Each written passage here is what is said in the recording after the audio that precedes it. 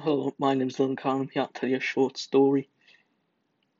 Let me tell you a disturbing story.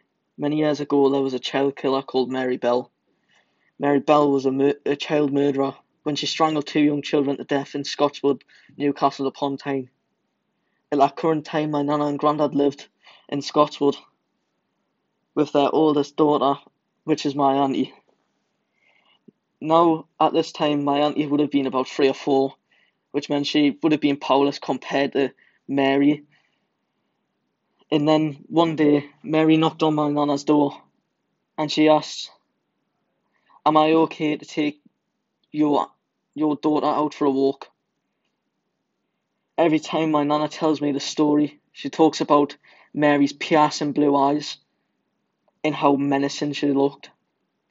Fortunately, my nana said no. However, the person in the flat below said yes. That child was then found dead a few days later, covered up by leaves in a child's park. In the documentary about Mary Bell, the police talk about how poorly covered up the body was, which meant it could only be a child with the poor attempt to cover this body. Mary strangled a young boy and engraved her initials into the child's skin. Now, one can only imagine what would have happened if my nana said yes to Mary that night.